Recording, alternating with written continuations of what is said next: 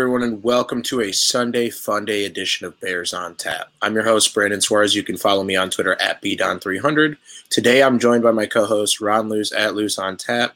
And then I'm also joined in the top right by Quentin at Butkus on I said at Butkus on Tap. Let's say Butkus Stats, my guy. Butkus on Tap would be quite a name. And then we got Joey expected to pop in at some point here today. Today we're going to break down the draft for what it is. We were live for the second day of the draft. We're able to break down 3 of the picks, but so much happened yesterday. The Bears ended up walking away yesterday with 8 picks. They did not have 8 picks when we started the day yesterday, but they finished the day with 8 picks, and they signed over 30 UDFAs. So before we get started, let's just check in with the co-host, and then we'll get ready to roll on this big, monstrous list of players that we've added to our team. Yeah, doing all right, man. Just trying to keep up with yesterday's. Obviously, we talked on Friday, and it was a lot of fun. And we were like, the Bears only got a couple picks tomorrow, no big deal. And then everybody saw the chaos that was with polls trading down, 3 separate times, I believe it was. It was like every time we were about to pick, oh no, we'll just punt. Yeah, literally. Yeah, we're gonna punt on this pick. It's fine. And hey, but you know what? They got a lot of value, I think, late. And obviously, we're going to talk about that, so I don't want to get too far ahead of myself. But other than that, sir, doing well on this Sunday Fun Day edition of Bears on Tap. Yeah, Quentin, how about you? Yeah, I'm doing good. Just trying to learn as much about these guys as I can. Putting an article together on all of them and looking into their backgrounds. And one thing that's pretty clear looking at these guys, aside from the obvious, which is athletic, all these guys are very athletic, is leadership. They're looking for leadership traits in all these guys, more so than we've seen in recent years. Not that they didn't before. Yeah. Like, it seems like every one of these guys, or every other one of them, is team captain or went through some hardship in their life, had to kind of become an adult at a young age, stuff like that. Yeah. It's become kind of evident that they're looking for that. I think polls said before the draft resiliency, and that's something that they really targeted. Yeah, and it's like if Martellus Bennett showed up at practice tomorrow, he wouldn't be calling our team a bunch of bitches, is basically what Quentin's saying, because we got some hardhead guys. I mean, I like what they did yesterday, and we'll start with day 2, because obviously, we didn't do a podcast episode. We did the live stream, which was a lot of fun. If you haven't checked that out, that's available on YouTube. That's available on our Twitter. And then I don't know if we have that edited down into podcast form, but it's a lot more fun in the visual setting than it is to listen to how you normally listen to the podcast. But we'll start at the top. So first pick, Bears, they go cornerback. They go Kyler Gordon, Washington. I really like this pick. At the time, like going into the day, the odds-on favorite for them was receiver. Pretty much what everyone on Twitter was talking about was like Christian Watson, Pickens, maybe Sky Moore, one of these guys. But the Packers traded up. They kind of shook up the beginning of the second day, and then we just stuck to where we were at. And we got what I think is a very good talent in Kyler Gordon. So what do you guys think about cornerback Kyler Gordon out of Washington? Yeah, I'm a big fan of him. Really quick, you mentioned the Packers shaking shit up. It felt like a good time to drop Scott's in here. Go Bears and fuck the Packers. Absolutely. Yeah, you got to love it. But I like the pick. I don't think he was one of the guys that we as a group were even thinking about. I know when we were kind of talking amongst ourselves, Andrew Booth Jr., who ironically went to another NFC North team, was kind of the corner that we were all thinking if they were going to go DB at that first pick. And I mean, BDon, you won some money picking, DB first pick on on a little sprinkle for you on Friday night, but I like the pick again. I mean, I think he's a guy that didn't get a lot of attention because of who he played opposite of, right? McDuffie was the bona fide first round corner of the two, and Gordon kind of maybe forgotten about a little bit in the kind of national media landscape. But overall, I'm a fan of the pick. Again, 2 glaring weaknesses they addressed in that second round, and it started with Gordon there at number 39. So for you, speaking of looking at Gordon and his teammate, who was his teammate again? Was it? It was Trent McDuffie. McDuffie. I wanted to say Booth, and I was like, that's not right. I don't remember exactly where he went, but he went on the first day. He went to KC, I believe. Okay. Yes. But So looking at the cornerback stats in this class, Gordon was actually targeted less than McDuffie was last year. Targeted less and allowed less yards per catch, which is interesting to me because McDuffie was, pretty widely considered the better prospect. So I'm going to dig into that a little more and see kind of what might have been going on there. But, I mean, it seems like he might have been the guy who had the better 2021 season. But stats can be deceiving, so we'll see. I'm going to dig in a little more on that. Do y'all know this guy's nickname? I did not see Mr. Spotlight. I'm a fan of the relative athletic score, though, too. I mean, just an absolute stud. So do you know how he got that nickname, Mr. Spotlight? Because at, I believe it was 8 years old, at a national dance competition called the Spotlight Dance Competition, he won by doing the moonwalk, and he was awarded Mr. Spotlight. This guy's been dancing like ballet and all these other types of dances since he was like 4 years old. He started doing kung fu at like 5 years old. Oh, like, I mean, his footwork is going to be his biggest strength. This guy's going to be on Dancing with the Stars when he's in the Hall of Fame. Like, either that or the Masked Singer, right? Because they'd be dancing too on that show. Yeah, reading up on him, he's like probably one of the most flexible defensive backs or players to ever come out in the draft. He's been like doing all this different flexibility drills and stuff since he was such a young age. He's like, his body control is outrageous, and it makes him so versatile too. His athleticism is very unique and very exciting as a Bears fan that we're going to see in the secondary. And I mean, honestly, to look at our roster for what it is, like, this is a guy that's going to have a great opportunity to come in and be the number 2 corner right away. Like, we are by no stretch like a solid roster, especially in the defensive secondary. Kyler Gordon's going to have every opportunity to come in and start right away. Second pick, though. There's another pick that I think, like, honestly was a great pick. It attacks a, need that we've had for quite some time. Honestly, ever since we got rid of Adrian Amos, we've had this need because the safety position has been a bunch of rentals, one-and-done guys. They go after it's because we didn't draft another Penn State guy. Well, yes, but we did now. And we did with we went with Jaquan Brisker, safety out of Penn State. And I think that was, I didn't want to say like 10 picks after Kyler Gordon, 9 picks after. So a good value pick. People had him going like at the beginning of day 2, but that was like before day 1 and the chaos that ensued on day 1. So one of the weirdest drafts from that standpoint, to where it was like there really wasn't that high of a predictability factor. But I think similar to a few years ago when we got Jalen Johnson and Cole Kmet, like, you get 2 guys, especially on that defense, that we have so many question marks that can come in and start right away. So, Ron, I'll start with you. What were your thoughts on the Jaquan Brisker pick here from Penn State? Yeah, I mean, we talked about it a little bit on Friday too, for those that were able to join, and I first mentioned it when it was just Quentin and I getting to chat a little bit, when B-Don had to go take his stress piss. But I like the Brisker pick. I think it's so valuable to have a guy that Richard Sherman publicly deemed as he's positionless. He's the guy that can drop back in the middle of the field. He's the guy that can come down and cover a nickel in the slot. Hell, I bet you he could match up at least okay against tight ends, especially some of the elite ones, your Kelce's and your Kittles and those guys of the world.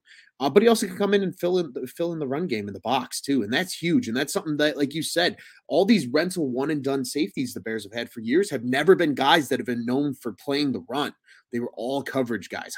Clinton Dix, Tashawn Gibson, even Deion Bush to an extent. He was probably the most willing run tackler that they actually had in the safety position, other than maybe Eddie Jackson. So I love the pick. I think it was a pick that, maybe kind of went under the radar initially when people kind of looked and were like, a safety? What? Don't they need a receiver? But then you really think about it and you're like, son of a bitch, that's probably one of the biggest needs on that defense, other than the corner that they needed opposite of Jalen. And they got both done in the second round.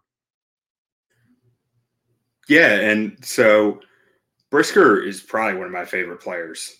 Probably my favorite player that the Bears drafted. Ron, if you could go over to the safety tab all the way over, I want to go through some of his stats. But I'm going to start off with just saying personally, I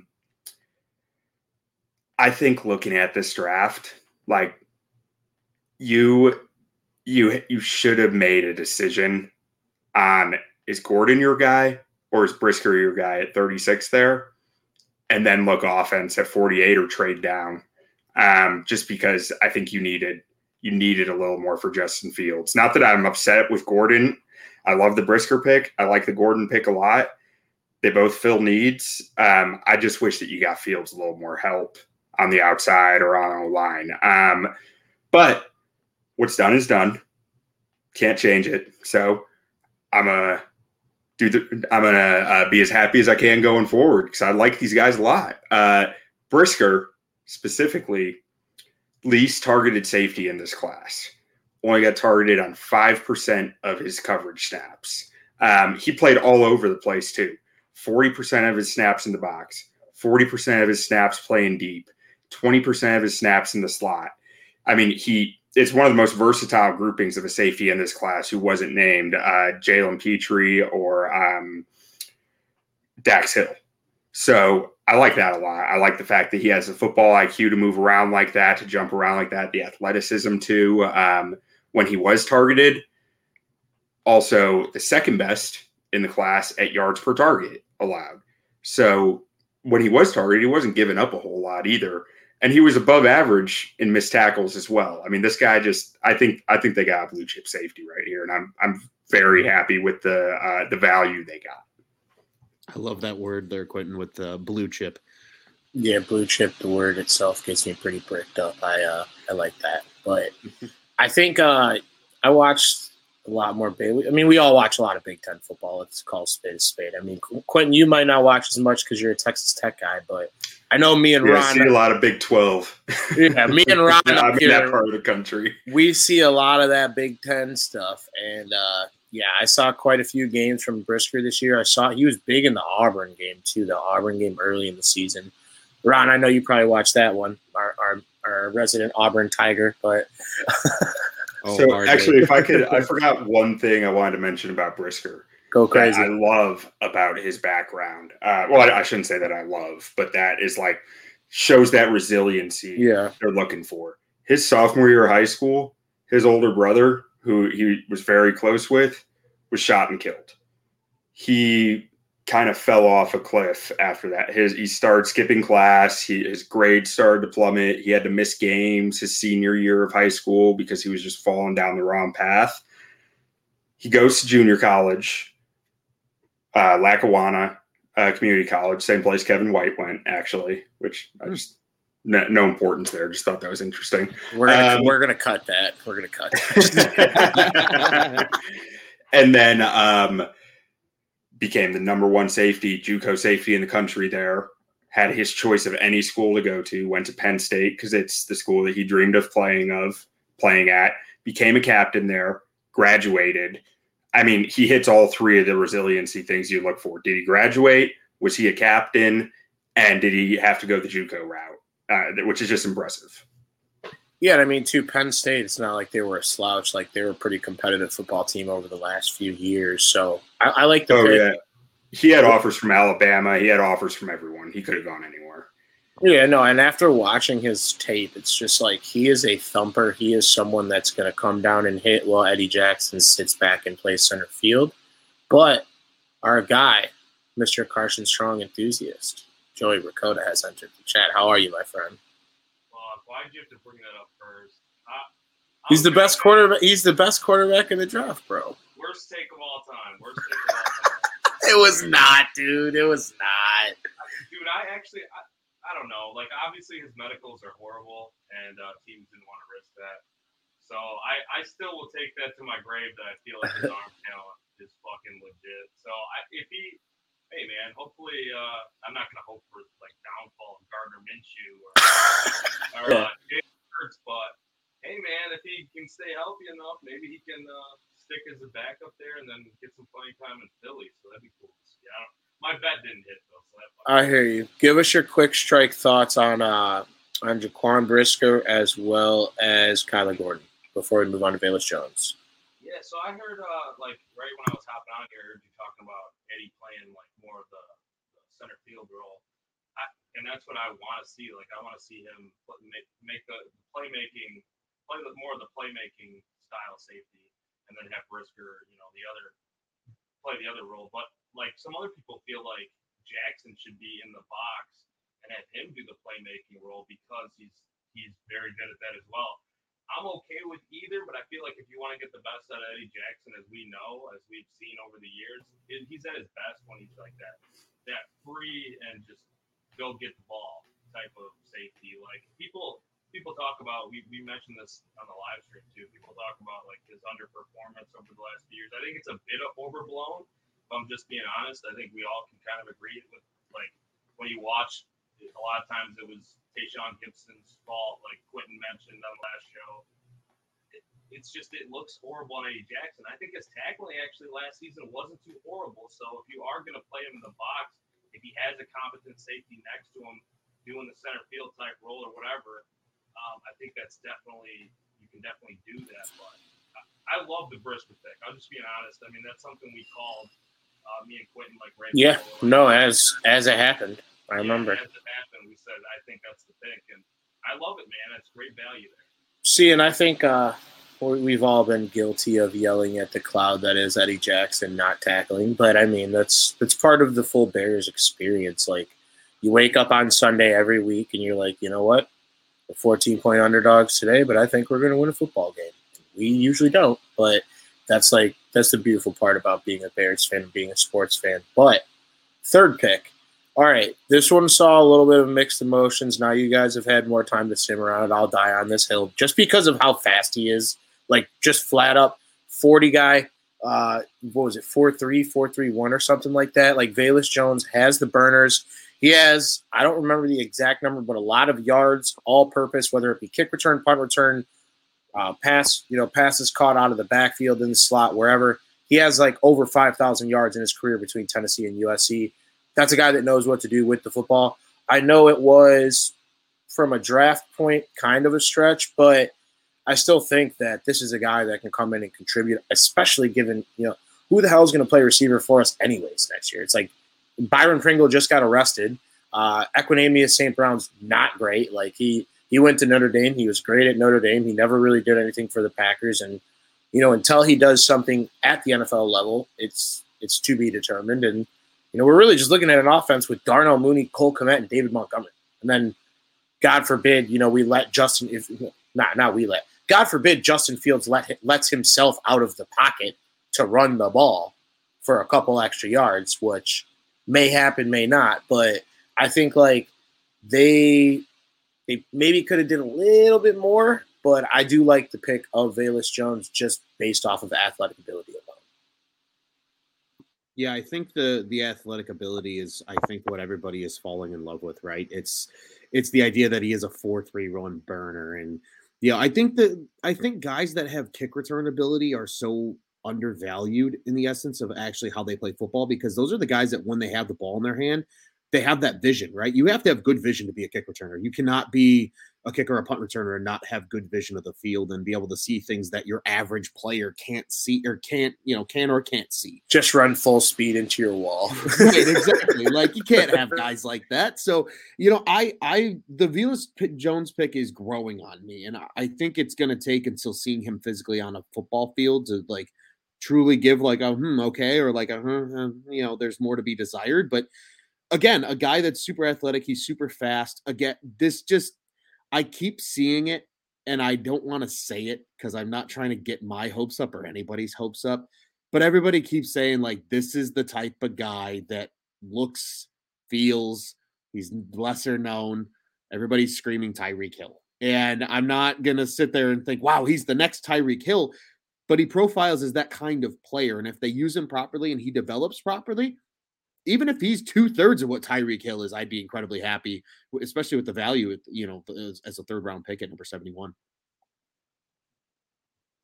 Yeah. So I've come around to this pick a little more. I'm still not thrilled about the value of where they got him, but maybe he was higher up on every team's big board than we realized. But so with that speed that he has, someone who I follow on Twitter a lot, Brandon Robinson, I saw something that he saw. And he's a guy who is very intelligent about coverages in general. He's been a coach, a DB coach in Arena League, I believe. And so he knows routes pretty well and what receivers are doing on routes and how they trick defensive backs or get that separation. And one of the things he mentioned was when you got this type of speed, that 4.3 speed, you don't need a full route tree. What you need to be able to do is change up your tempo and work routes off your vertical stem. So one thing I look at when I watch the plays, or at least the highlights, I haven't gotten to see much of play-to-play video on Velus Jones yet, but I have noticed he runs his routes with pretty solid tempo. He understands how to change his speed to manipulate the defender to create that separation and find that leverage, which is something that is encouraging with him. Because when you have the 4.3 speed, if you're like, you think about Walter Payton with his stutter step, that's what I mean by tempo. That little, like, I'm slowed down, but now I'm back full speed again. And that's how you get guys going on bad angles. It's how you lull a guy into slowing down a little bit, and then he needs to hit that accelerator again. And your foot is on the gas pedal. You're telling them how fast they need to go. And that's something that I did like, that is encouraging to me about Velus Jones. The other aspect there, as far as doing alterations off the vertical stems and being able to run multiple routes off of it, I haven't gotten to see much film on it, but it's one thing I'm going to look into more. Because if he can do those two things, I mean, I trust the guy who said it. I become much more optimistic on this pick. Yeah, I'm kind of there with you guys. Like, I'm coming around a little bit more, like, just exactly like you said. Not like where they took him, and we don't know. We will never know exactly where he was on teams' boards, and maybe that's why. Obviously, that's why they took him where they did, because they felt like they couldn't get him later on, and he had a plan all along, was trading back, and acquiring all these other picks, which we're gonna get to with some of these other guys. But I love what you're saying about him. You know, those stutter step moves. We see that from guys a lot, that they play faster than even what they really are because of that. And his speed is legit, just straight line speed. So that could definitely improve things there. I look at this pick, like, when it happened, and I thought nothing more than like the Drake song. Like, Ryan Poles, like, he's singing this song like, she's in love with who I am back in high school. Like, I don't know, like, where they took him, that's just what I was thinking. I'm like, man, why are we doing this here? But hey, I'm coming around on it. I think he can be legit, and he's going to add some value, maybe in the special team game. Maybe that'll be another pick that we took later on, the running back, as well in the special team game. But, you know, he's got upside as a receiver too. He's not just a special teamer. That's not why they drafted him here as just a special teamer. So I'm going to trust Ryan Poles here, and let's see what he can do, if he can develop. And I mean, he showed some skill. It's not like he wasn't worthy of a selection at all. He was on people's boards. He was on people's radar, but not that spot. So maybe he can be that. And it's not like Poles had to show up with a McDonald's bag full of cash to get him to come to the Bears, because that's usually what happens to get you to go to Tennessee. But I think, like, all right, so I did realize I thought he was a little bit taller on the stream. So he's probably about the same size and frame as Darnell Mooney. He's just about 6 feet tall, just about 200 pounds. But I feel like he plays bigger than his size, if I'm being honest. Like, after watching his film, like, I feel like he can go up and get those kind of 50-50 balls better than someone his height should be able to. And then, too, it's like anytime you have that type of speed, 4.31, I think, like, the perfect way that Quentin broke it down is like, you don't have to run full route tree.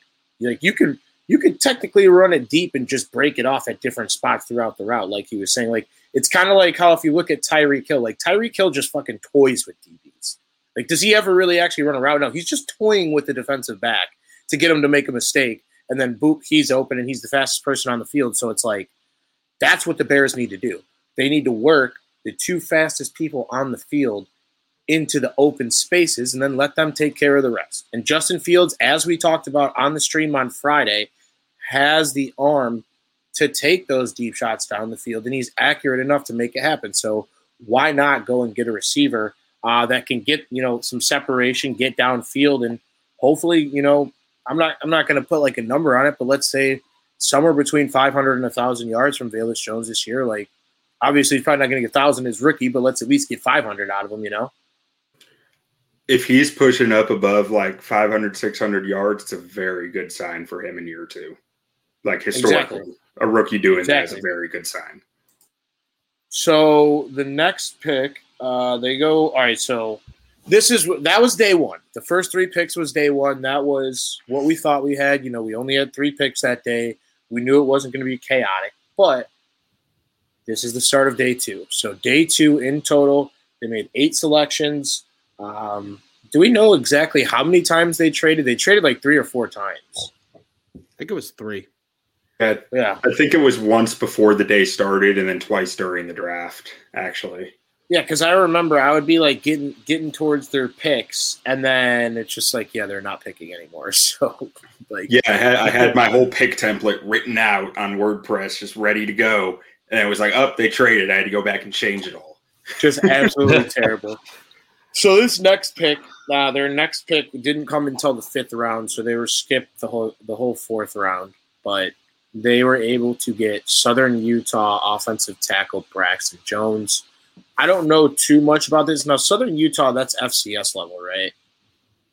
Okay. There was a lot of FCS guys that went in this weekend's draft. I think, honestly, closer to a record for FCS level guys. But, Quentin, I'll kick this one to you because I think you wrote his article. Do you want to start off with what you know about our guy Braxton Jones? Because I am not the most knowledgeable on the call about it.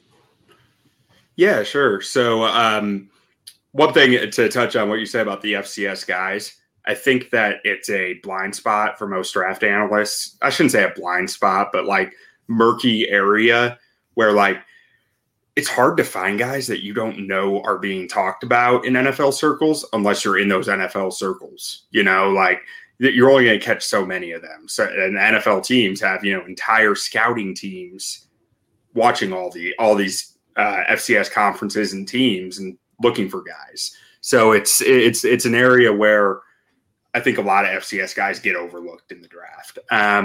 So on Braxton Jones specifically, I mean, one, he's made a fortune selling lifestyle supplements, and he wants to tell you how you can too. So that's hopefully it helps out. He just needs a few minutes of your time, just a couple minutes, man. But athletic, high relative athletic score at 8.44.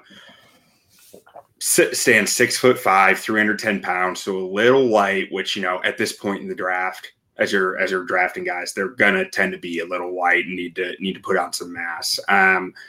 But he put up a good amount of bench press, 26 reps, which is above average. But the thing that I really like about that is he's got 35 and 3/8 inch arms, which is average is 33.9 inch arms. So he is well above average in length. This guy can project as a tackle. Absolutely. Maybe you do kick him inside, but I think he can project as a tackle with length like that. And athleticism, he's above average in 3-cone, above average at 40-yard dash. So, he has the athleticism and the length to play outside. And he's got good strength. When you're putting up 26, the longer your arms are, the harder it is to put up a lot of reps on bench because you're just doing more work than the guy with short arms.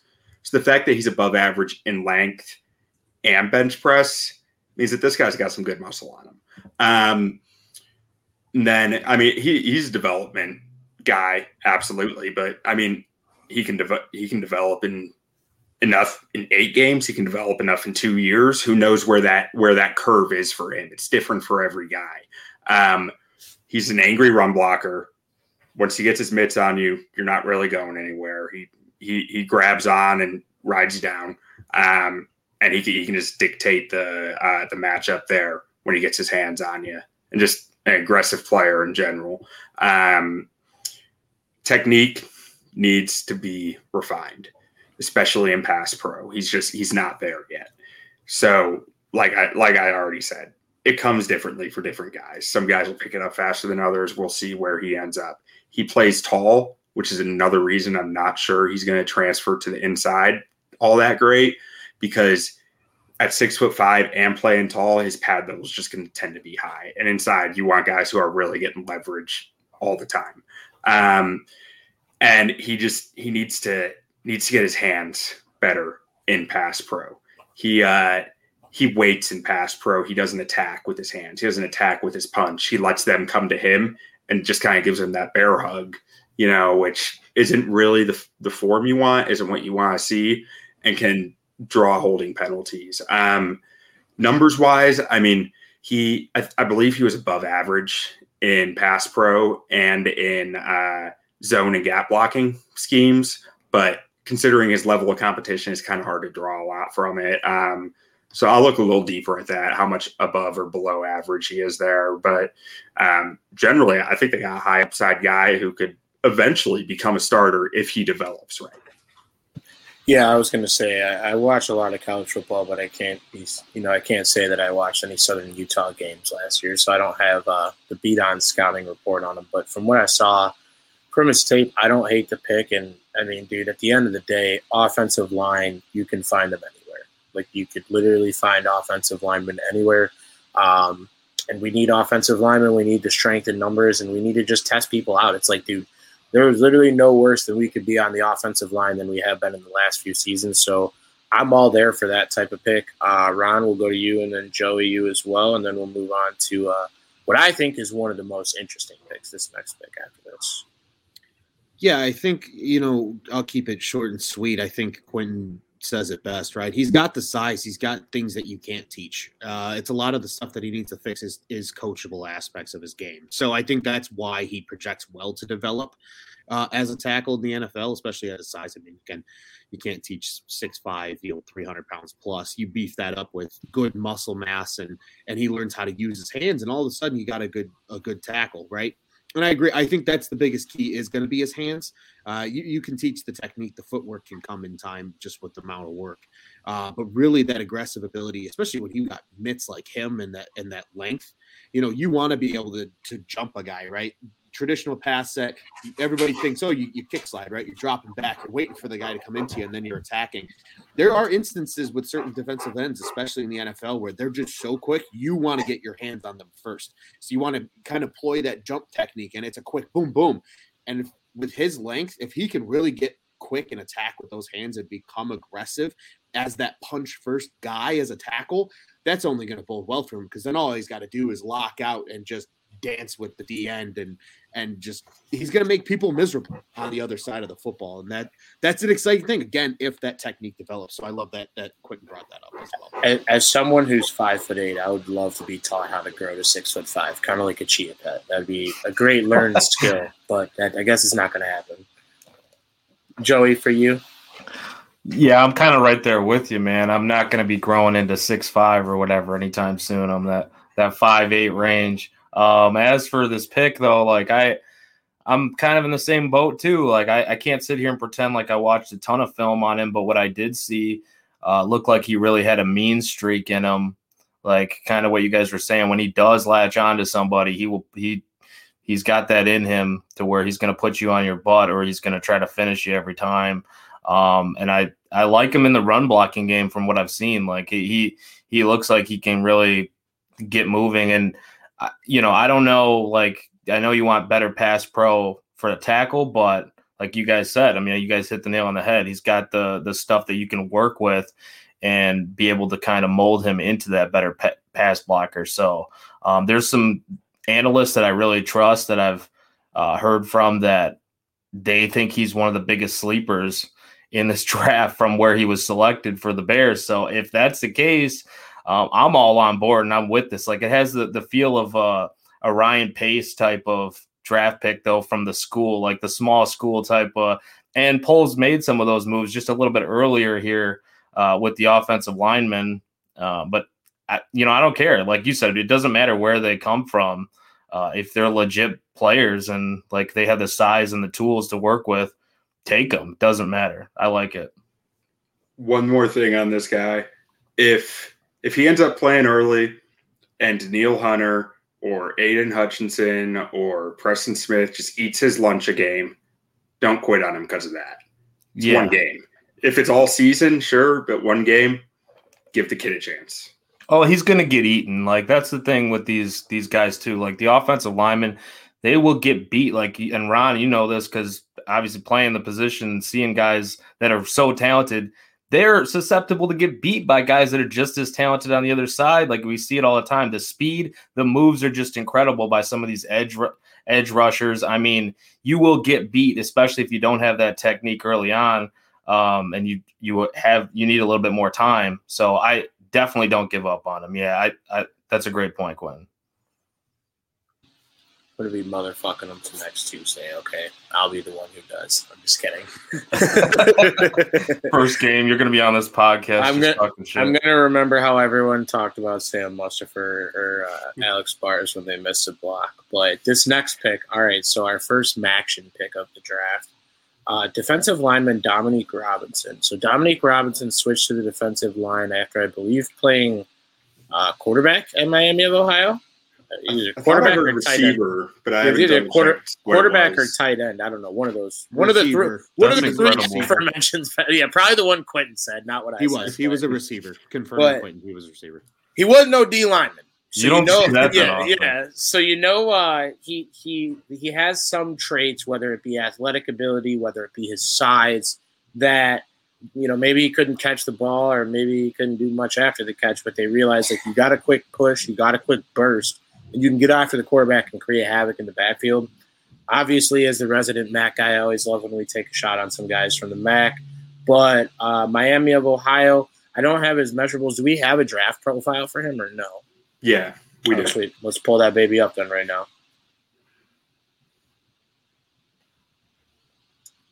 It's not bad. Yeah, okay, so converted wide receiver. I don't know how you get a D end out of a wide receiver, but he has got to be built in a lab type big if he can make that transition. He has relative athletic score 9.74. Yeah, that'll play. I mean, he had to put on 30 pounds in the last however long he's been playing edge. Yeah. I mean, what would you say it was like 2 years ago, something like that? 2 seasons. Yeah. Yeah, so in 2 seasons, he's beefed up to 260. Like, he wasn't playing wide receiver at 240, like 220, I feel, is probably the tops he could have been. So that's 40 pounds. Yeah, I was going to say 240 at receiver would be illegal. Yeah. This dude can jump out of the stadium, 41-inch vertical. And that 4.19 shuttle, this is a guy who can bend the corner too. Like, this guy is a boom or bust type traits guy. Hasn't produced a ton. I was looking through his stats. His pressure rate, his sack rate is nothing all that impressive, but you're betting on traits here, man. You're saying this guy is 6'5", 260, has a great agility testing and solid 40 time, and he's just explosive. You're betting you can coach this guy up, and I like it. Like, I think there's good value here. Honestly, one of the notes on his profile here is that he lacks ideal bend as a pass rusher, but his agility score says something different. So maybe that's something he needs to learn better. But when you're running a shuttle run like that, I mean, it's hard to believe that you're incapable of learning that bend. Yeah, he just doesn't have pass rush moves. He needs to learn some. He needs to hang out with Uncle Bobby. Yeah, exactly. And Quentin, just to build off what you said too, right? Like, it really feels like his biggest weakness right now, and maybe this is why people aren't so keen on him, is, again, as a higher pick because he is so new to the position and he needs to learn some of that stuff. But you get him just being in the same room as guys like Travis Gibson and Robert Quinn. And I mean, Robert Quinn's an elite pass rusher in the NFL, and nobody can tell me otherwise. But you get him in the same room as those kind of guys and working with an NFL defensive line coach. Again, you can't teach athleticism. You can teach all the other stuff. And if he's able to bend like that and just needs to learn how to apply it in a game, that's only going to be, it really feels like, and this is, I'm sure, something I'm going to repeat myself saying, and we'll repeat as a whole too, but like a lot of these day 3 guys are all guys that you see the potential there, right? And like I think it's something that this front office identified and said, we just got to work with these guys. We work with these guys properly and help them develop correctly. These are all guys that, sure, maybe they're not all going to be superstars, but as long as they're meaningful role players on a 53-man roster, that's all you're looking for on day 3 of the draft. So anything better than that is just the cherry on top. So I'm right there with you, Q. I mean, it's hard not to get excited about this guy's athleticism. If you can coach him up to be a true D end, who knows what his ceiling is ultimately at the end of the day. Yeah, and even to talk a little more about, like you said, him just the guys that are sticking on the roster under that role section where it says special teams contributor. I only put that for guys who have special teams experience. So he's a guy who can play a role on special teams right away. Yeah, not afraid to get his hands dirty because, as a low-level draft pick, you're not going to make a team unless you do play special teams. So I'm glad that he has that in his arsenal. This is Joey, go ahead and give us your thoughts, and then we'll move on to the next pick because we got another mauler. Yeah, just real quickly because you guys hit on just about everything. His RAS score was crazy. Obviously, I love that. The speed, rushing, like it looks explosive. It looks like he can be real good with the speed rushing. We'll see, obviously, how that translates. But I saw guys with like 2nd, 3rd, 4th round grades for him. So the fact that we got him in the 5th, I freaking love that. And the fact that you can use him as wide receiver in an emergency. Dude, we don't have any wide receivers, so maybe they just drafted him just in case. Like, just tell him to kind of cut the weight down and switch him to wide receiver again. All right, I'm gonna be an asshole for a quick second. Leave it up to Ryan Poles to draft like 62 linemen when we have no receivers. Like, I understand you also need linemen, but to only see 1 wide receiver and then 2 wide receiver that we kind of went a little above and beyond to make happen is one of the things that I'll say I'm not a huge fan of in the draft. But this next pick, offensive lineman Zachary Thomas. So if you look at Zach Thomas's film, this dude's just a old school mauler, like someone that I personally think the Bears can not say that they're going to be able to put him in right away, but coming from San Diego State, that's a team that loves to absolutely run the football. They're going to run it like 50-plus times a game. And I'm not saying the Bears are going to run it 50-plus times a game, but I know it's going to help out to have a guy like this in our run game with David Montgomery, with Khalil Herbert. And then, too, even we got another little new running back, too, that we'll get to here in a second.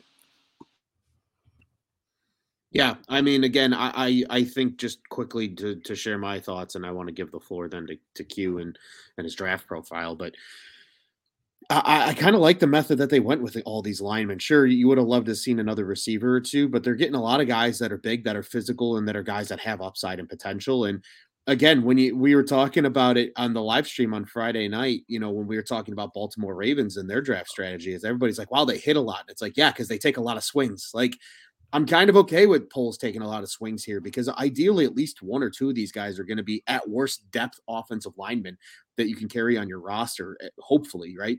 So if that ends up being the case, great. And, you have to take sometimes a lot of swings in order to find those guys. So if that ends up being the case, I'm really all here for it. And I actually like the pick. Again, big dude. I know Quentin's profile says it. I'll just share it, probably kicks inside. That's probably where he's better at in the long term. But again, big dude, a lot of potential, and that's something you got to be excited about when it comes to an offensive lineman prospect.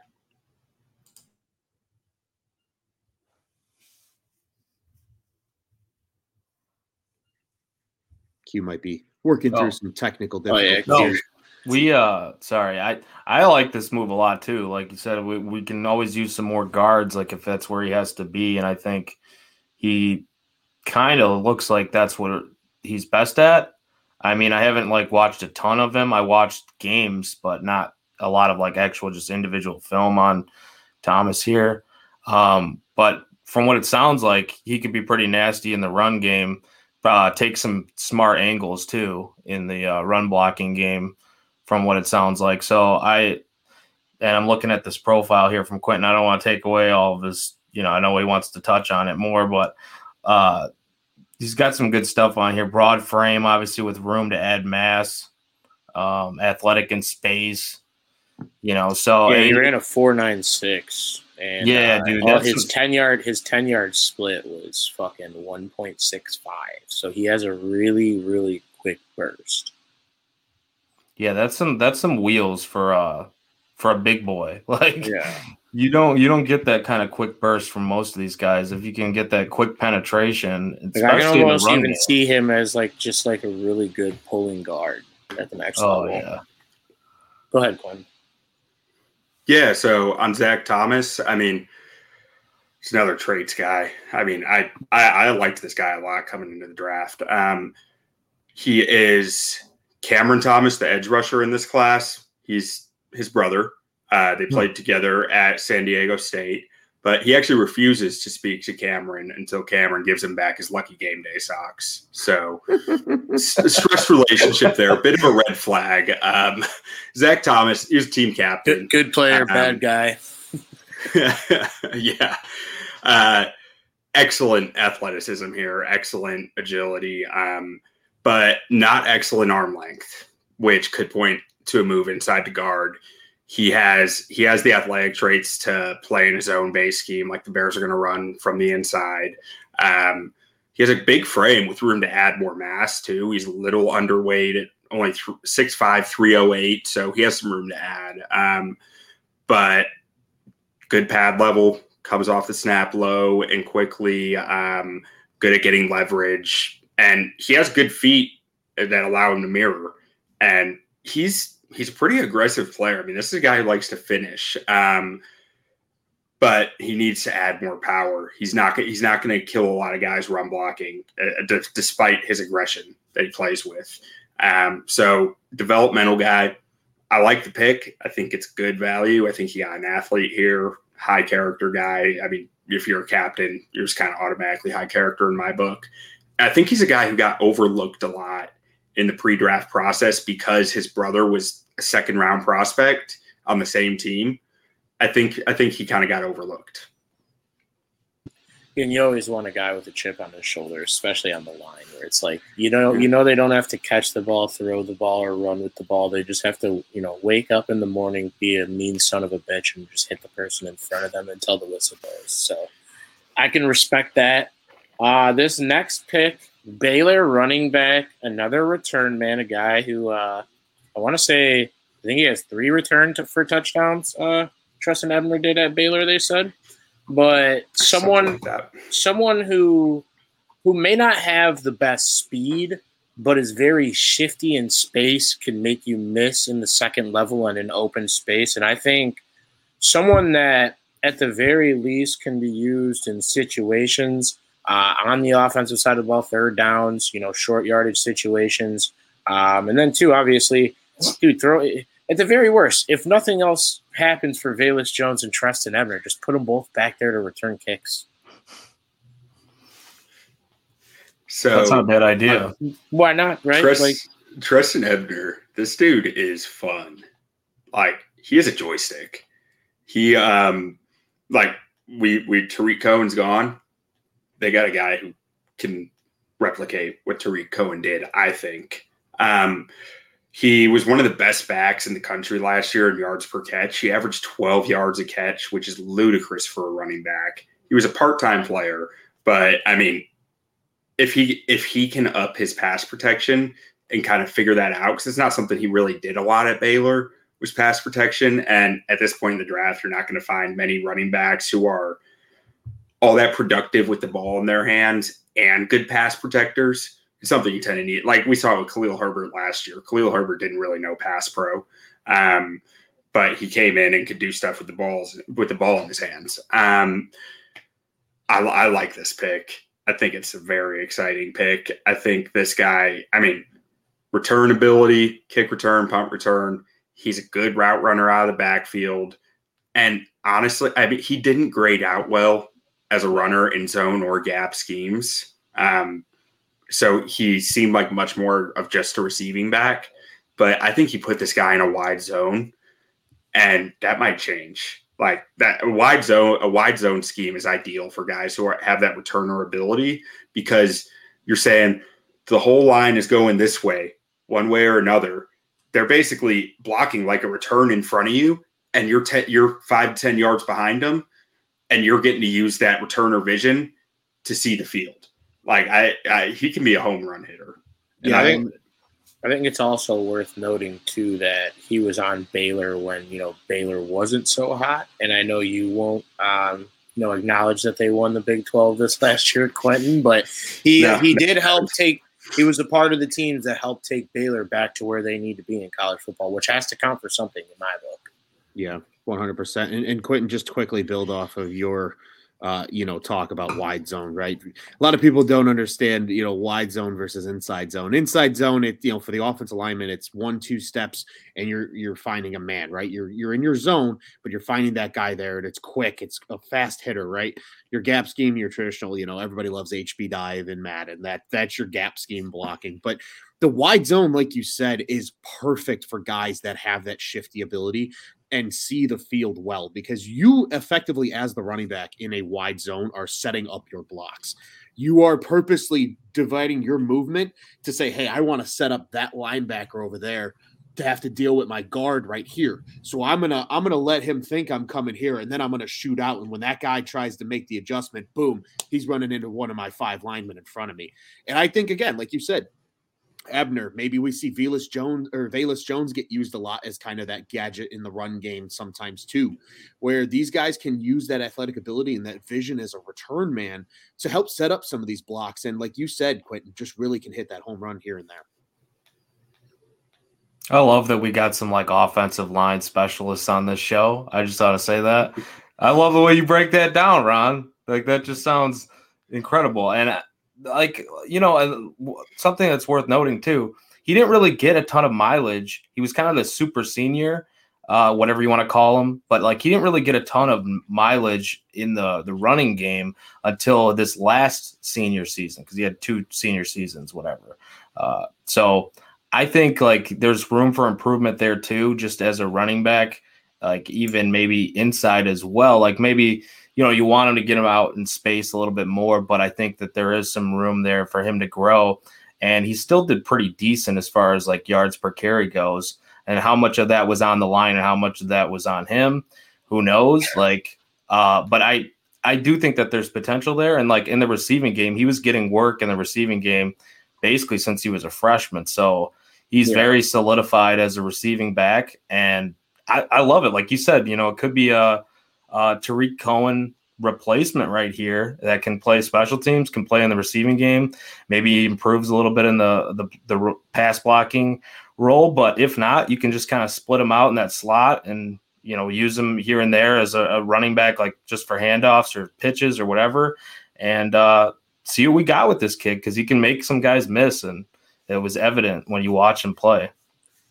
And I think too, with a running back like this, where it's he's going to be more situational. It's this dude hasn't even had to get an oil change yet. He's played so little at Baylor. You know what I'm saying? So he's got fresh legs underneath him.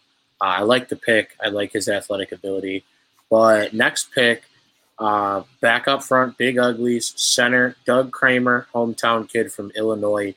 One thing I want to point out, just this draft alone, you saw so many guys go to their hometown teams. Saw so many guys go to play with their brother or their cousin or not their father, because it's not baseball, because that's just not possible in football, but the Griffeys and stuff and the Bonds but brothers, cousins, all sorts of stuff. And then guys Aiden Hutchinson, Kenny Pickett going to their hometown teams.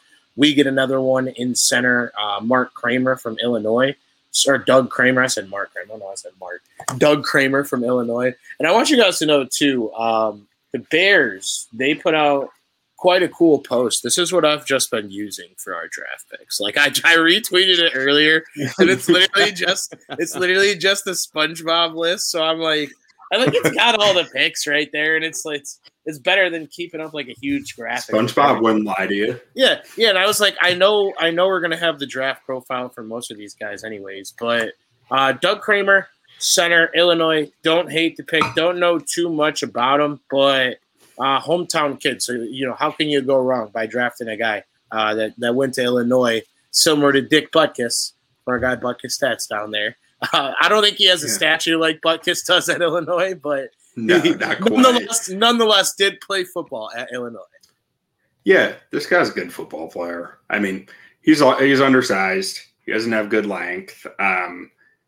Honestly, I don't know what this means for Sam Mustipher's roster spot because he is very similar physically to Sam Mustipher. Similar length, similar size. He's a center-only position, really. I mean, kind of like Mustipher. I don't think Mustipher can really kick out to guard just because of those size limitations and length limitations. But he's just a football player, man. High IQ, plays with grit. He actually does a really good job, despite his lack of size, at getting leverage quickly off the snap. The ball's out, and he's already in his steps and into the guy. We'll see how that translates to the next level as guys get faster. Guys are, more ready for his quickness and can match that with their own better than you see at the college level. So there's a big question mark there. This guy's athletic enough to play a role if he can get past those size and length limitations. And researching him yesterday, I had to make this draft profile yesterday after they drafted him because I actually didn't have one for him. And found out he's never left the state of Illinois in his life. His family used to vacation to Peoria. I love that. That's absolutely hysterical.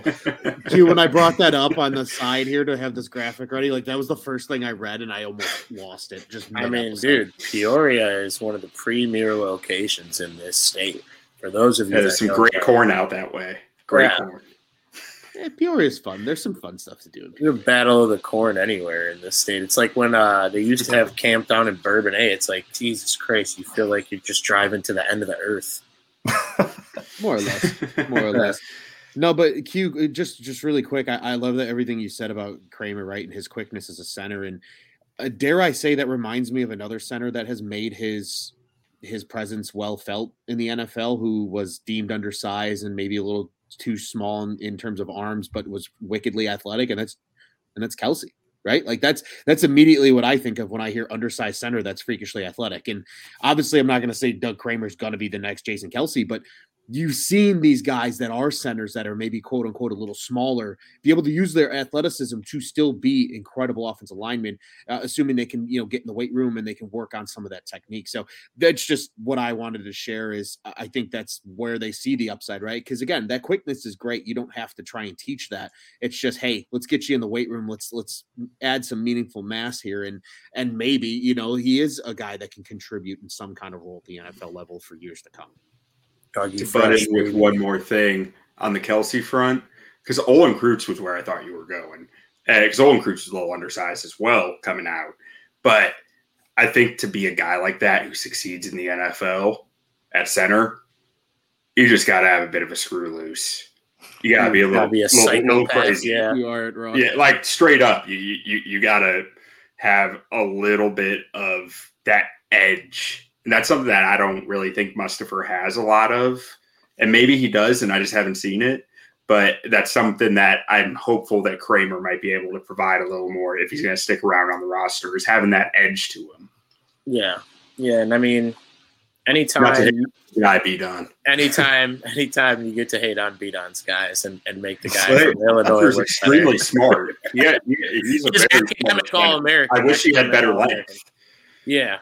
I don't know. He made some bonehead decisions this last year too. I want what's best for the Bears, and as much as I love me some Sam Mustipher, they've given him a lot of opportunities. So if it doesn't work out, it is. Hey, I mean, it's kind of a nice thing to say. I don't think he has a screw loose. Yeah, no, Sam Mustipher is a real date your daughter type. Like you can bring Sam Mustipher home if you're my daughter, but yeah, I don't have kids, so and I don't think I'm going to have kids for a very long time, unfortunately. Fortunately, actually, but who the hell? All right, I don't know how the heck to say this, so I'm going to need some help.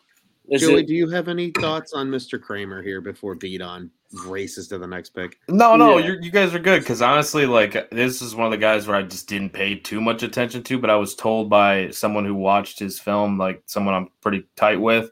They did mention that he has some balance issues. They said that the balance issues, the short area quickness, you guys already hit on those, the short area quickness and the balance issues really for Kramer. And I was thinking when B-Don brought him up first, when you said Mark Kramer, I thought you were going to say Eric Kramer. Kramer, bro.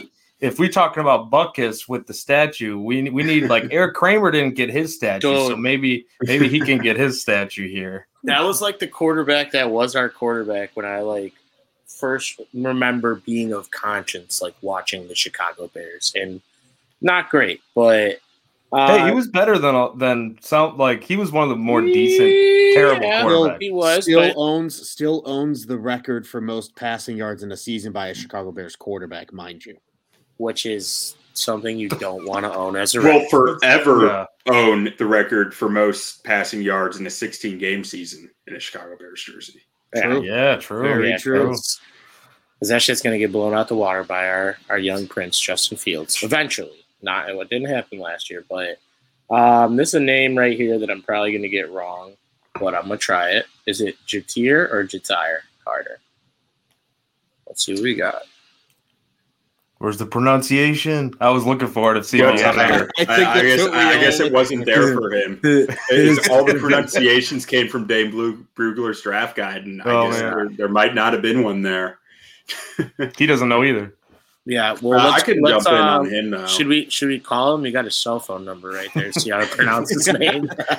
Yeah, so his cell phone number is 8675309, which has got to be extremely annoying. 8675309. So I believe he played offensive tackle, but he's going to be a guard. Based on his length, his traits, he's a guard prospect.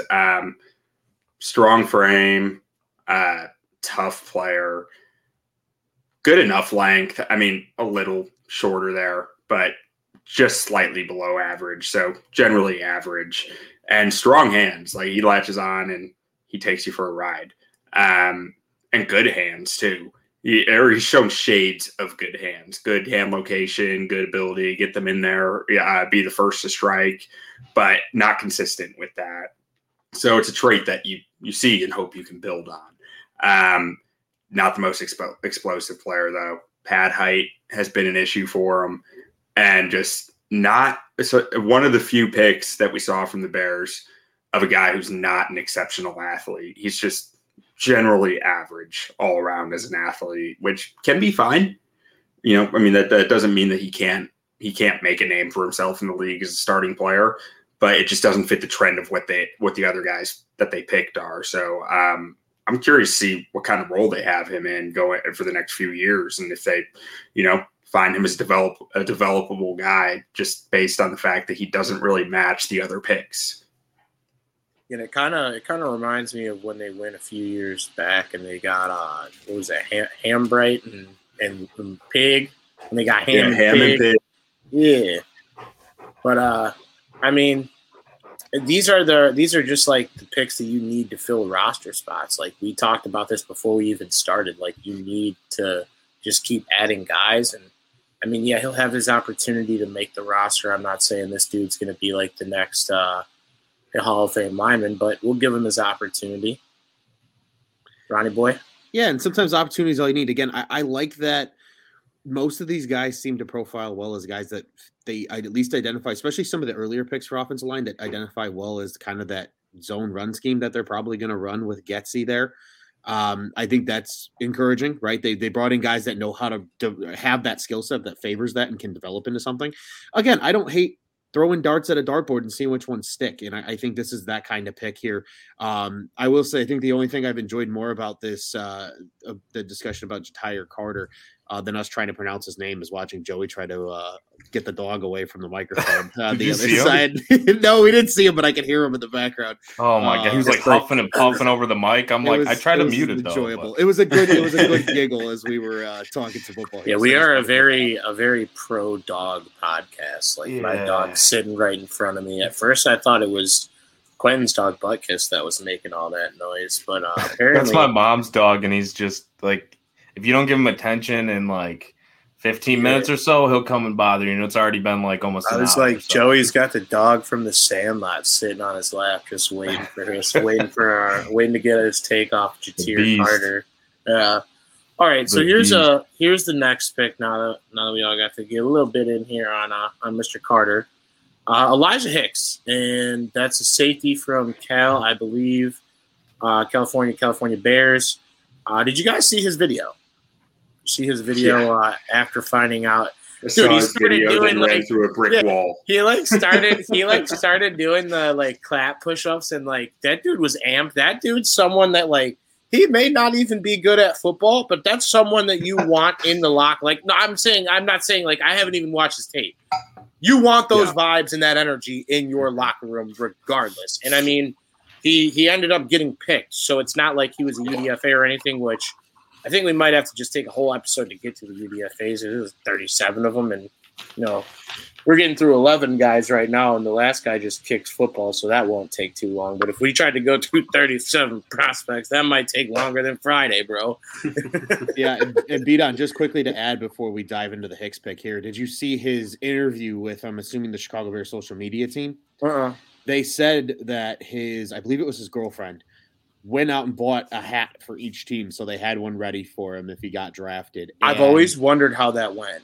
Well, I think it depends. I think it depends. I think if you're a higher draft pick, the NFL just provides you a hat of every team, and then make the actual people that are going to be poor pay for their hats. Well, my mom was asking me that. They're free ones. Well, so I know in his case, he said he said in the interview, he said, "Yeah, my girlfriend went out and bought a hat for every team, so they left the tags on so they could return the ones that they didn't need anywhere." Let's go. Naturally, as you should. Yeah, but as you should.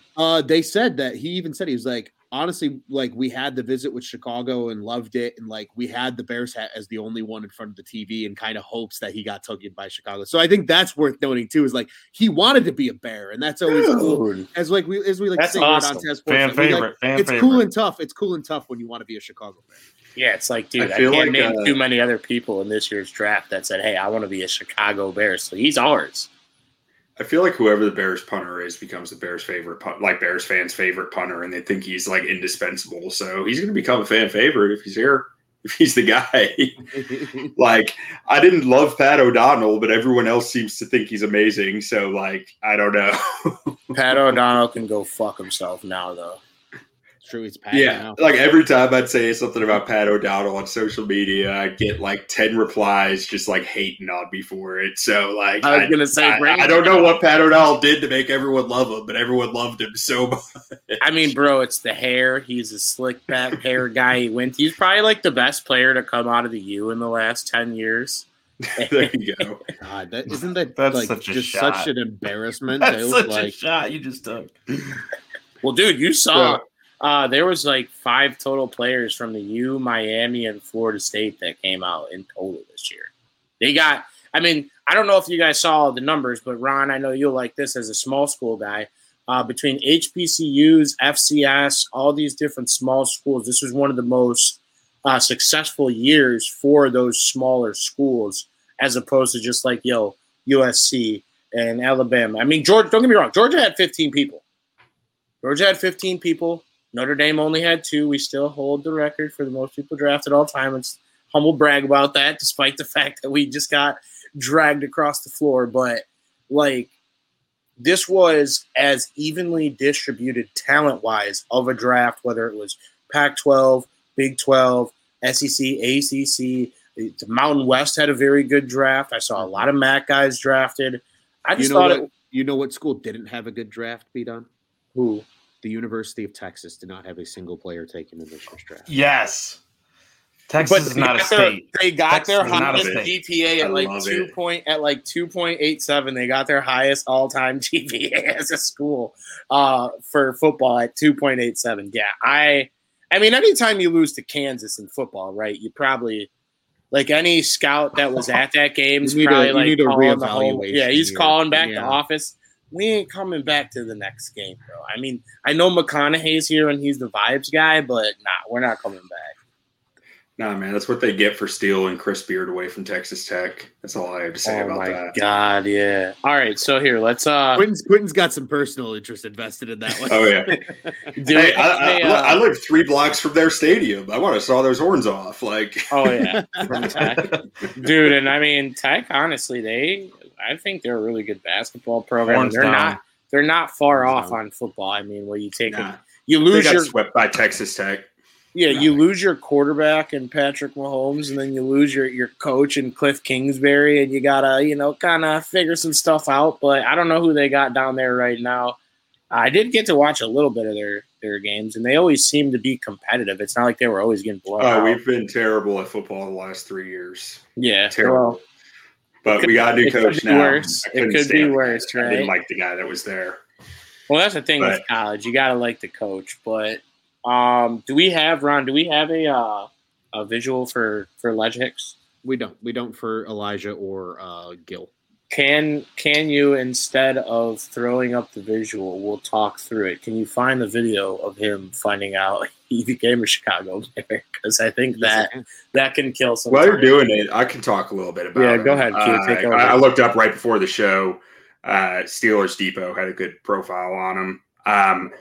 5-year starter at Cal, which is something. I mean, that's impressive. Start from your freshman year on 5 years, because he had the extra year eligibility from COVID. 22 years old, so he must have showed up on campus early, like at 17 years old.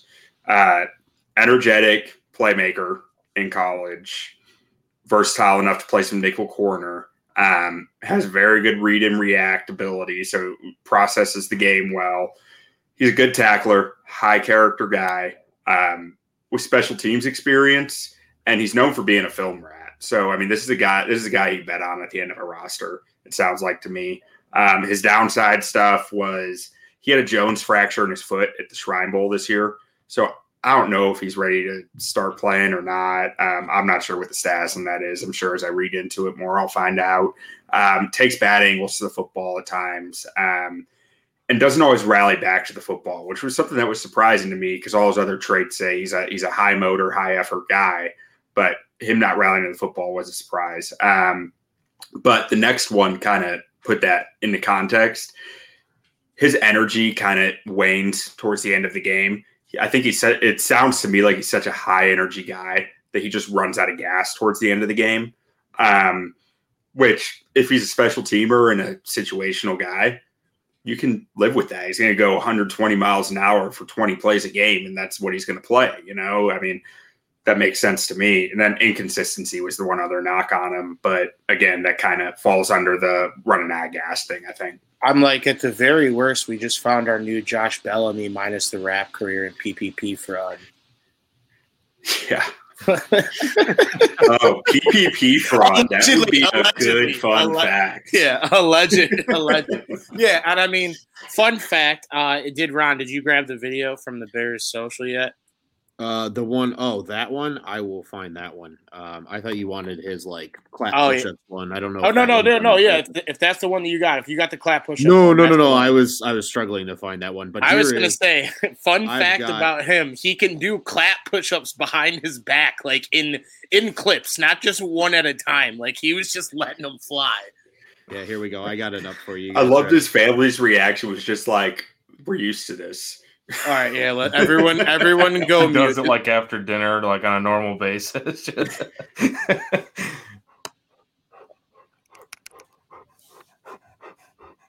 Joey, I was gonna say, kill the dog noise.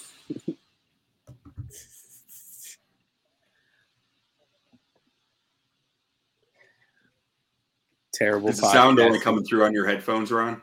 Oh, it must be only coming through on my headphones. Yeah, it's coming through on my headphones. I don't know if we're going to get this to work right now. But like I said, go watch it. Yeah, go watch the video. We'll retweet it from the pod account. Yeah, we'll retweet it. It is honestly one of the – I love watching, as a fan of football, that's one of my favorite parts about the draft. I know we all have our colleges that we root for and our guys that we root for that we want to see get drafted. But, I mean, just seeing how much it means to these guys – when they hear their name called, whether it's, whether they sign as a UDFA or even if they're Brock Purdy and they're Mr. Irrelevant, this is the culmination of a life's worth of work. You know what I'm saying? So it's like, I'm excited to see what this year's draft class is going to bring to the table. We do have one more pick on top of Elijah Hicks, and that is Trenton Gill, punter. We needed a punter. Why not? Why not in the 7th round? I mean, why not? You don't want to go out there and pay some guy big money. Why don't you give a guy from college, his first opportunity to go out there and punt for your team. It worked out for Pat O'Donnell. Maybe it'll work out for Trenton Gill. Yeah, I don't have much to say on Trenton Gill. I didn't run a lot of analysis on punters. Yeah, the only thing I tried to. I tagged Puntalytics in a response to our article and was like, "What can you tell us about him?" And they ghosted me. So shout out to Puntalytics. Thanks for the nice response there. Yeah, we're gonna no shout out. I was gonna say shout out to Bleep, but yeah, I mean, anytime that you can just take what they did in this draft and just address so many open voids. You have voids on the offensive line. You have voids at the receiver position and still do, but you took and filled one of them. And then they signed, I think, a good quality receiver out of Southern Illinois and Lando Lanier. I don't know exactly what his first name is, but I know it's Lando something. Kind of like Lando Calrissian from Star Wars. That's what we can expect from him. But just a couple of the notable UDFAs. They signed Ohio State running back Master Teague. They signed Ohio running back Demontre Tuggle. Ball State quarterback Drew Plitt. Who was the guy that they signed from the Rock, from Slippery Rock? Like, they signed like the all-time leading receiver from Slippery Rock. I don't know exactly what his name was, but they in total signed over 30 UDFAs. So it's going to be a very weird-looking roster come day one, because I think, like, maybe there's 30, 35 guys. Maybe 7 of those guys have a realistic chance at making the roster given where we're at. What draft picks or like undrafted, any rookie embodies the hits principle more than a UDFA? Exactly. Yeah. So they're there to win a job. Yeah, that's exactly where I'm at. That's why I feel like a guy like Jack Sanborn, who's a local product too. I think Jack Sanborn grew up in Chicago. Yeah. Oh, that's one that I didn't say. Jack Sanborn. Yeah. Jack Sanborn, I think, is one that you sit here and go like, because again, a lot of these guys too that I've seen on their list that were undrafted UDFAs that they brought in were guys that a lot of people expected to go in like the 6th and 7th round. So if they're getting that level of value in the undrafted market, and you're getting guys that do want to be Chicago Bears and are ready for the opportunity, and like Quentin said, especially defensive guys like Jack Sanborn. Jack Sanborn's going to make this team. Who embodies the hits principle more than a dude that literally is trying to win a job? Yeah. Nobody embodies it more than that's exactly where I'm at with it. And honestly, like we'll have to collaborate. I hate to even say that fucking word, but we'll have to collaborate after the UDFA process is done. See what players they're more serious about, like, because some of these guys might just be coming in to. Because the way I looked at it, you told me to pull up Aaron Lemming's his thing. So his UDFA tracker. Yeah, a lot of these guys are signed, but about a third of them are tryout players. So I don't know. This is the true wild west of this. That's one thing Aaron does really well. I've never seen anyone else who differentiates between UDFA signings and tryout players, because there is a difference in the money that you're committing to them. So yeah, like the Jack Sanborns of the world, the Master Teagues, the Landon Lenoir, who I believe his brother Lance plays in the USFL right now. I love the Sanborn thing. Those guys are all signed. Tuggle was a tryout. Plitt was a tryout. And then I don't really know too many of these other guys. I know who Jack Sorensen is. That's just because I'm a Maction guy. But yeah, can I mention one of them? One of them's from here, a local guy just outside of Rockford. Josh Black. He's a defensive lineman. He went to Syracuse, but he actually has like offers on the table or like interest from the WWE to be a wrestler. So he's an athlete. Like, this kid's an athlete, and he. B-Don's on mute. I don't know if you're trying to talk to me, but he's an athlete, man. And I think, like, given the right situation, he's a guy that's gonna bust his ass. And if not, like, he's got a backup plan. But I think it's cool that a kid from Harlem High School, right in my backyard, basically, is getting a tryout. He's not a UDFA signing, but he's getting a tryout at least. So that's pretty cool. I was gonna say you're gonna have to get his jersey too, because I know you got. Don't you got the J-Rob jersey? Because J-Rob, you grew up. I need it. Yo, you don't got it yet? Okay. I just have the for those poster. of you that don't know, Joey grew up like in and around the James Robinson family. That's now over with the Jacksonville Jaguars. But with that being said, I mean, dude, what a fucking weekend, boys. Like, come on, let's clap it up. Let's clap it up. Let's clap it up. A lot of articles. They gave us a lot more picks than we thought we were going to have. The stream was absolute banana land on Friday. I had a lot of fun. I did not have a lot of fun waking up Saturday morning because I realized how many beers I drank. I think I was just more thirsty than anything, and I did not have like the water bottle close enough to me. But I was a little dehydrated in the morning. I went back and watched. I haven't been able to watch the whole stream because I was watching the draft yesterday when I got off of work. But I will go home and watch the rest of the stream tonight. But, I mean, everyone, you guys, a lot, the people that wrote the articles, people that tuned in for the stream, and the people that are hanging with us here on Sunday Funday, it is one of my favorite weekends of the year to participate in as a part of Bears on Tap. And I'm really happy if you were able to join us.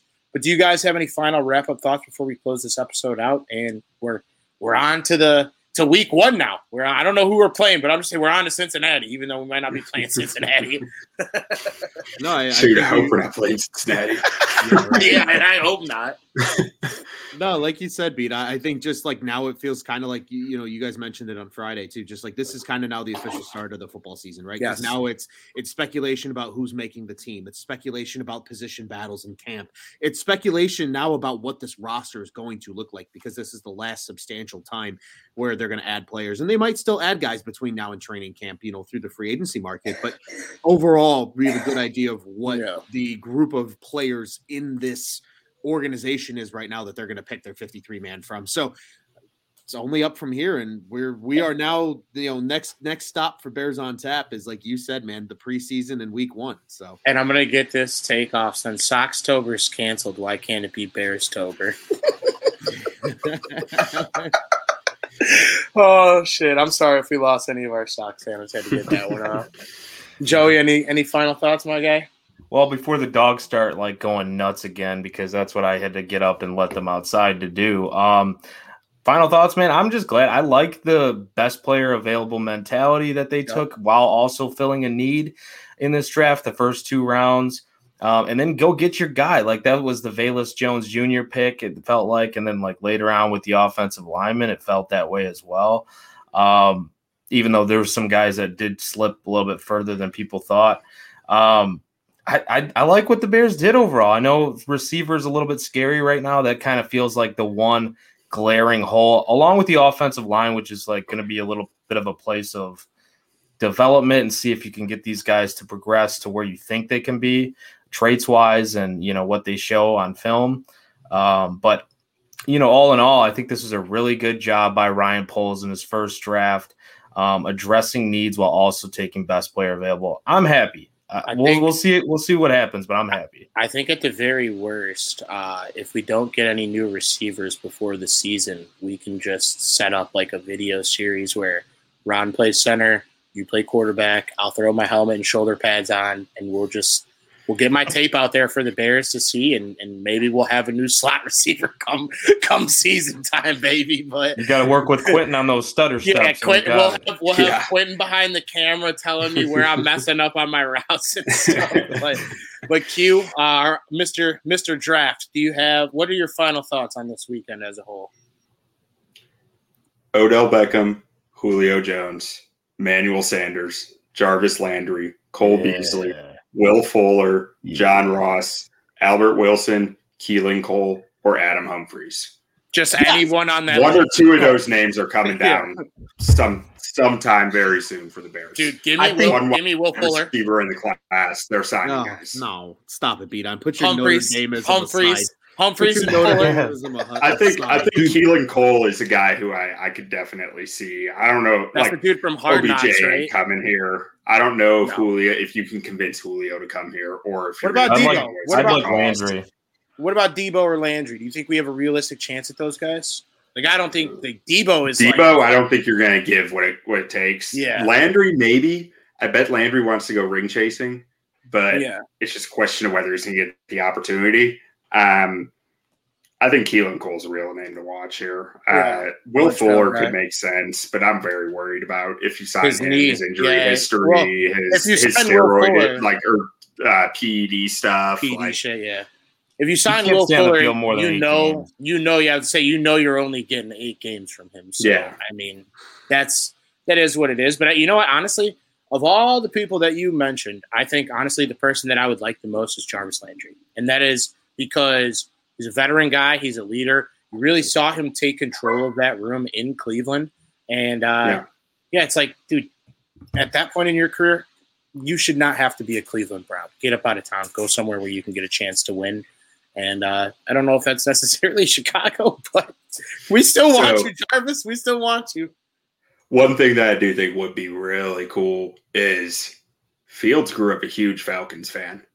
If he could like get together with Julio, that would be really cool. But I don't know if it's realistic to think that that's even a possibility. Yeah. Well, shit. I don't want to get going on the Julio train because, dude, I'll go all day. I love me some Julio Jones, regardless of where he's at in his career, his age, whatever. The guy still came out and performed for Tennessee. And look, they traded both their top 2 receivers. They traded A.J. Brown to the Eagles in a wild, wild move. But, yeah, it was another great, fun, fulfilling weekend of On Tap Sports coverage for the Bears. A lot of people involved. I want to thank Alop. I want to thank Peebodes. Thank you, Quentin, Joey, Ron, everybody involved. Tony, Johnny, Nani was editing a lot of stuff. I'm sorry for taking a shot at your socks earlier. I know you won't have to edit this, so you might not hear it. But it was a great weekend to be a Bears fan. It was a great weekend to be a part of On Tap. And like I said, any of the listeners, we really do appreciate you guys for tuning in to any of our content that we had this weekend. But we are Bears on Tap. I'm your host, Brandon Suarez. You can follow me on Twitter at BeatOn300. You can follow the guy right on top of me, Joey Knows Nothing, Mr. Joey Ricotta. Let's get him back on a heater because I love Joey a lot more when he's my guy on a heater. And, I love myself too a lot more. Hey, we're going to get back to it tomorrow. I got you. We'll collab on something. Up in my top left corner, Mr. Do-It-All, the guy who helped us behind the scenes and, one of our favorite people to get our offensive line take, just any take in general, Mr. Ron Luce, Mr. Ron Tap Sportsnet at Loose on Tap. And then in the bottom left-hand corner, like I said a couple minutes ago, the draft extraordinaire, our guy, someone who put together our On Tap Sportsnet NFL draft guide, and something that I'm sure he's already putting the wheels in motion for the 2023 one. One of the hardest working people in the business. Yeah, I was going to say one of the hardest workers in the business. Definitely the hardest worker. Maybe it's definitely between that side of the room, not this side of the room for the hardest workers. But we'll me and Joey will be the fun side. You guys will be the work side. We do appreciate everyone for listening to another episode of Bears on Tap. We'll be back with you guys next week. We're trying to lock in a day between the 4 of us, as I will be starting my new job here with the Kane County Cougars next week. But that's neither here nor there. We'll be back consistently with one show a week until the season starts. And then, you get 2 of those things, hopefully with at least one winning episode each week. But we'll be back with you guys, and Bear Don. Bear Don. Bear down. Bear down.